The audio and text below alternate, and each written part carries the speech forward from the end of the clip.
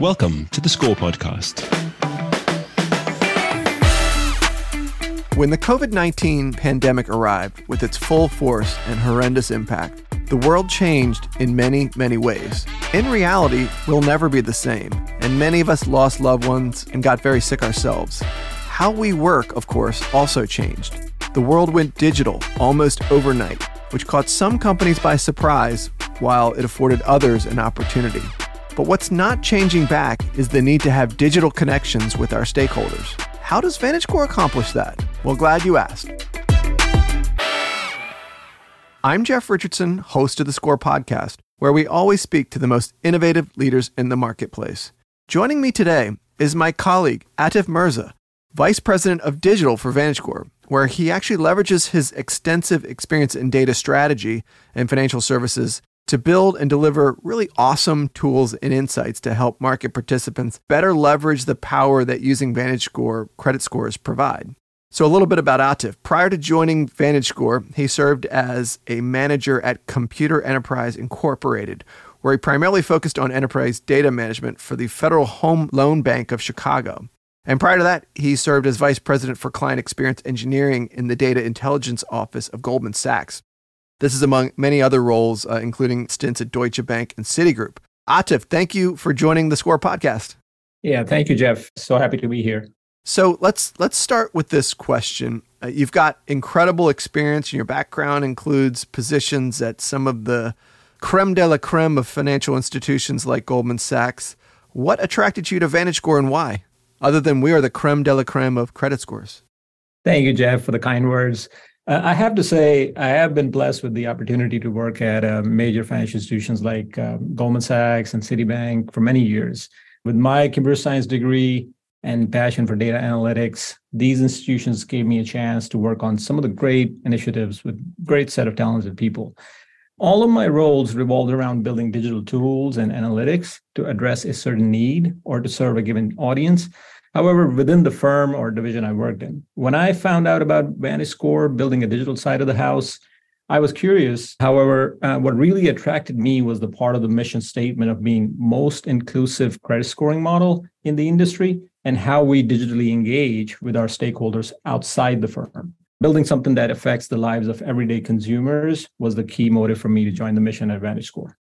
So perfect segue. One of the first initiatives you worked on at VantageScore was Inclusion 360. I had the pleasure of writing the press release announcing it. Can you explain to the listeners what that tool is and how lenders and other stakeholders can use it? When I joined a little over a year ago, our first task at hand was how do we show that VantageScore credit scoring model enables greater financial inclusion?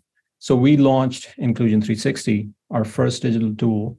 It is an open access available on our website. It is an interactive tool that allows users to uncover underserved consumers by geographical footprint across the United States. What it means is that lenders, policymakers, and other stakeholders can use this tool to view, give you an example, population of a given state by county, by ethnicity, and how much more of that population VantageScore is able to score compared to conventional scoring models. And further, how much of that population is with credit scores of 600 and above. So really driving financially inclusive outcomes for traditionally underserved consumers. I've had the pleasure of doing demos of the tool with stakeholders, including the media, and I can tell you everybody is blown away by that tool. So you've been prolific in the development of these tools. So let's talk about risk ratio. So the marketplace and the economic environment is pretty volatile at the moment. And so it's really important to track the relationship between credit scores and risk, which of course is dynamic. So can you explain that situation, that relationship, and speak to the development of risk ratio and what that is? You said it right. A common misunderstanding about credit scores is that the risk associated with any particular score is static. In reality, the risk associated with credit scores shifts over time due to various factors, including macroeconomic changes and how consumers handle various types of credit products. Risk ratio is one of our very important digital tool that provides lenders and those in capital markets the ability to refresh the relationship between VantageScore credit scores and the default levels. And default here is measured by delinquency of 90 days or more over a 24-month period. at different point in times for origination, as well as existing accounts at product level. Risk ratio is also open access, available on our website. The target audience for the tool is credit risk officers, underwriting, treasury, and capital market participants. I love risk ratio. It's so cool to me because many times, I'd be searching for and providing those default tables to lenders, and so that completely digitizes that experience. And so it's really at their fingertips. So it's a really awesome tool. The other area that I think is super interesting is on score migration. And of course, it can be challenging for a chief risk officer or somebody in the model governance role to demonstrate what the return on an investment of kind of migrating to a score like VantageScore is. So I wanted you to speak to this a little bit. How have you been able to help risk managers kind of build the case for converting to VantageScore? To answer that, we launched Market Gain back in April this year.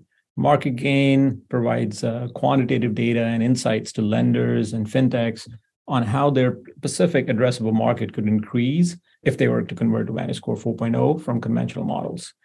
The methodology is based on including the counties where a lender has existing branches and then creating the report based off of those counties. We use FDIC branch location data as well as NCUA credit union locations data, and to determine the footprint of the FI or the credit union. Report can be run at the financial institution level, state level, or financial institution and a single state level. Again, we build a case based on assuming that the newly scorable should have the same ability to acquire credit products as those who were conventionally scored within their same zip codes. So lenders, if you're listening out there, and I know you are, you can request a market gain report through our website, and that's VantageScore.com. When I say Atif's been prolific, I certainly mean that. So let's talk about another tool you helped launch. Let's talk about Credit Gauge. Credit Gauge is well known to listeners of this podcast. It provides a number of dimensions that reports out on consumer credit health. But what changes have you worked on with Credit Gauge, and where do you think it might head in the future? So Credit Gauge, as you already mentioned, is a monthly analysis that highlights the overall health of consumer credit in the United States. It is a downloadable report, series of interactive dashboards that are open access, again, free on our website. The analysis currently focuses on the areas such as delinquencies, newly open accounts, average balance or balance to loan ratio by products. And in the future, we are looking to add a deeper view by credit segments for each of these areas. And to conclude, the target audience for this product is more very broad, from lenders, media outlets, research professionals, and economists, and so on. Credit Gauge is awesome, and so are all of these tools, and they are all available at VantageScore.com. There is no requirement to log in or provide information, and they're all open source and free to use. Atif, thank you for your great work and for being a guest on the Score podcast today. Thank you for having me, Jeff. It's likely we would have always ended up in this place where hybrid work situations are the norm, regardless of the pandemic, but it was clearly fast-tracked. And VantageScore has been ahead of the trends with tools that Atif has described. And listeners of the Score podcast also know that Credit Gauge insights are routinely covered here. So I want to thank Atif for his leadership and encourage all the listeners to check out these tools and use them. Again, they're at VantageScore.com.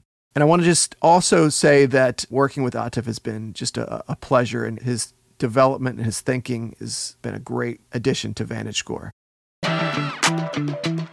I'm Jeff Richardson, and I look forward to our next discussion.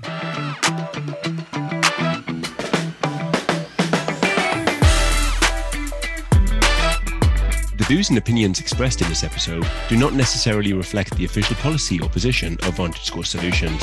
Visit VantageScore.com to learn more.